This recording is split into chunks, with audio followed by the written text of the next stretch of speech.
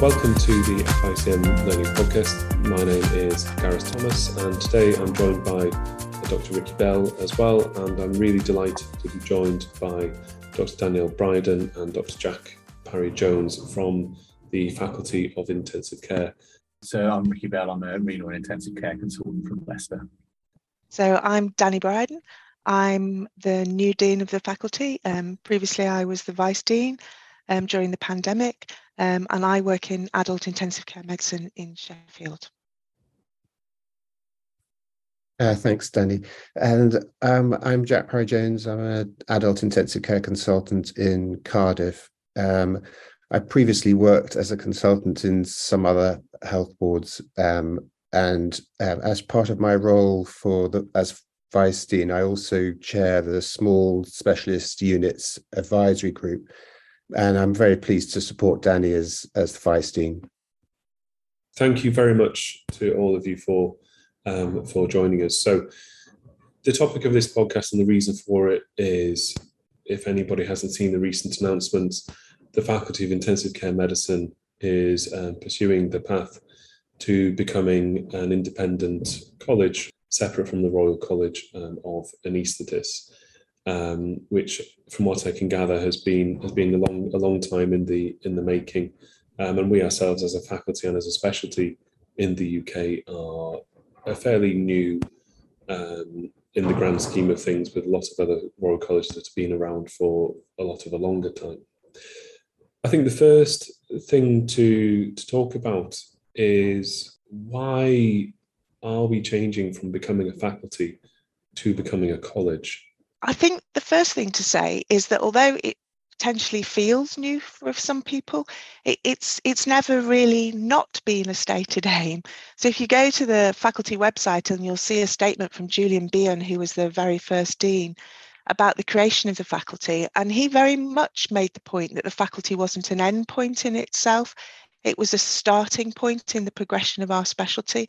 So our view, and the faculty board's view, and thankfully the view of all our parent colleges, is we've been a faculty not as an end point, but making a series of steps towards an independent college. And there's now a recognition that now is the right time for us to start progressing further down that road to becoming a college. So it probably does feel like a surprise for some people, but it's not really. It's just an iterative process. I think there's a sort of broad political, you might call them, aims to become a college, and then there's the opposite side of that, is the much more personal level about becoming a college. And I was very struck recently by a colleague on the board, actually, who's an intensivist but with a non-anaesthetic background. And he when he was on the board, he comes to the board, it's housed in the Royal College of Anaesthesia, but he says it's not his home. It doesn't feel like his home college. And I think as the group of intensivists gets bigger, and the number of those, or the percentage of those with a non-anaesthetic background, grows, they need to feel that personally that they have a college of their own. And I think that sort of personal feeling that this is your college or our college is so important.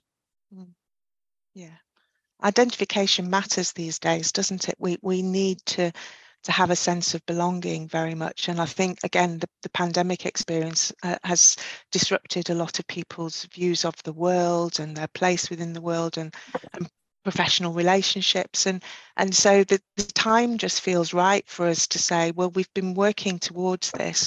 We now need to say that need for identity, that need for belonging, really needs to be brought to fruition.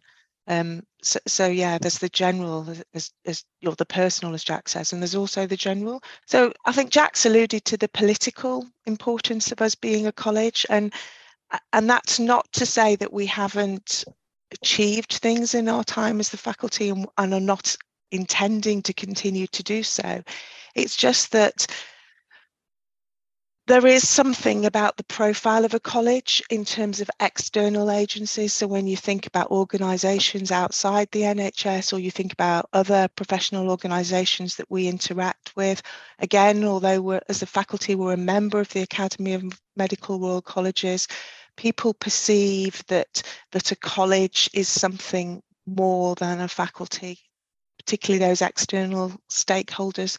So it's about being trusted, authoritative, professional. We know we're doing all of those things already. We know that's what we are as a profession, but it's about how other people perceive us as a profession. So that, I think that's really important.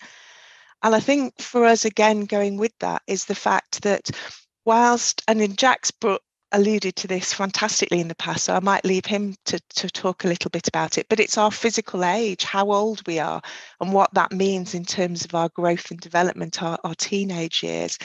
But we do need to start determining our own decisions and make our own autonomous decisions without that concept of parent colleges, because that means that we can do things with our own governance in much more quickly and perhaps be more responsive in a way that people would like us to be, that we can't do currently as a faculty, because we have additional steps and to go through and additional hurdles to cross.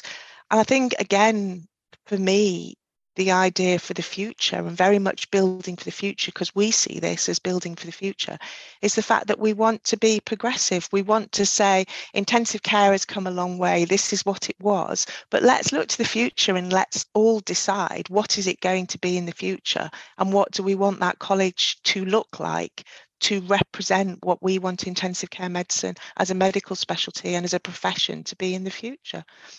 No, thanks, Danny. I mean, I have when I first became a consultant, I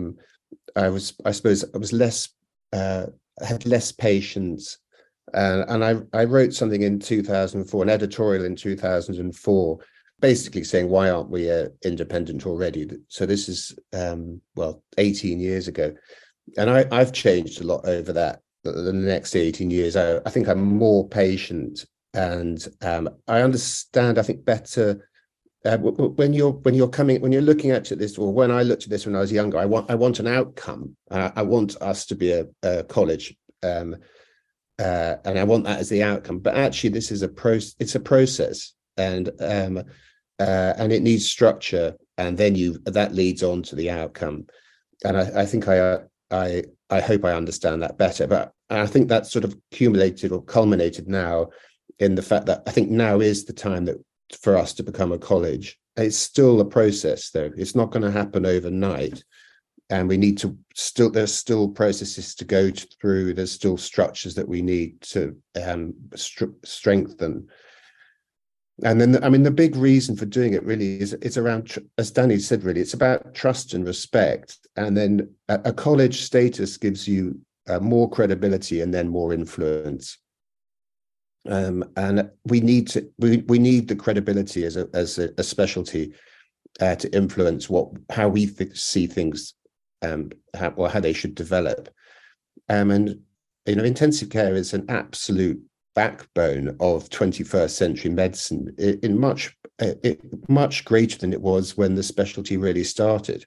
We have had, although the faculties, it's 12 years old now, the intensive care as a specialty dates back a lot longer than that. And I think people would see that, it took anesthesia a long time to become a college. But I don't think that should be the yardstick against which we're measured, in the same way that for the surgeons to separate from being barber surgeons, we wouldn't use that as a yardstick in the 21st century to say we need to wait, for 100 years or 50 years. The COVID pandemic really demonstrated to a much bigger audience, much outside of medicine, that we are a specialty in our own right, and I think that really demonstrates that now is the time to. For me as well, it's very much about the future. I think this is really exciting because it's about looking to the future. And I work with a lot of different doctors in ICM and a lot of other healthcare professional groups in ICM, and I see that how they view their profession and their role as very different from when I came into the specialty. And I work with a lot of doctors and doctors in training who are not an anaesthetist by background. And I kind of look at them and think, well, they see their professional role as different from the way I was seeing my professional role at a similar stage in my career. And I kind of feel like we owe it to them. We owe it to the future people to be able to sort of create something and work towards creating something that they feel properly represents them. So I think very strongly that we have to hold on to the history of where we've come from and recognise that, but also say, but we're becoming adults now, and the people that are the future of our specialty are not the people that were in our specialty 30 years ago. I think that from what you said, particularly about the acknowledgement of where we've come from and where we're going as especially in the UK, I think so from a trainee perspective, there are a lot of people, myself included, who are not from an anaesthetic background, who I think that really, really resonates with. When I saw the announcement, I was genuinely excited by the announcement, because it is that professional identity. For me, I identify as an intensivist. I may have come from emergency medicine, but I am an intensivist. And I think whether it's within a hospital system, within the UK public perception, or on a wider level, I do think since the pandemic especially, there is that separation in the mindset between intensive care and anaesthetics. I wanted to ask though, do you think the pandemic, has it sped up this process at all with the attention that it gave to intensive care? I think one of the things about the pandemic was the focus that was placed on intensive care medicine as a specialty, because we were delivering so much of the care to the sickest people in hospitals. And I think we were very fortunate as the faculty to have Alison Pittard as Dean at the time. And I do want to pay tribute to Alison, because she was a fantastically good media communicator, and she became the person that a lot of the external organisations, not just the press, but people within the Department of Health and the NHS would go to give a view and to give an external view.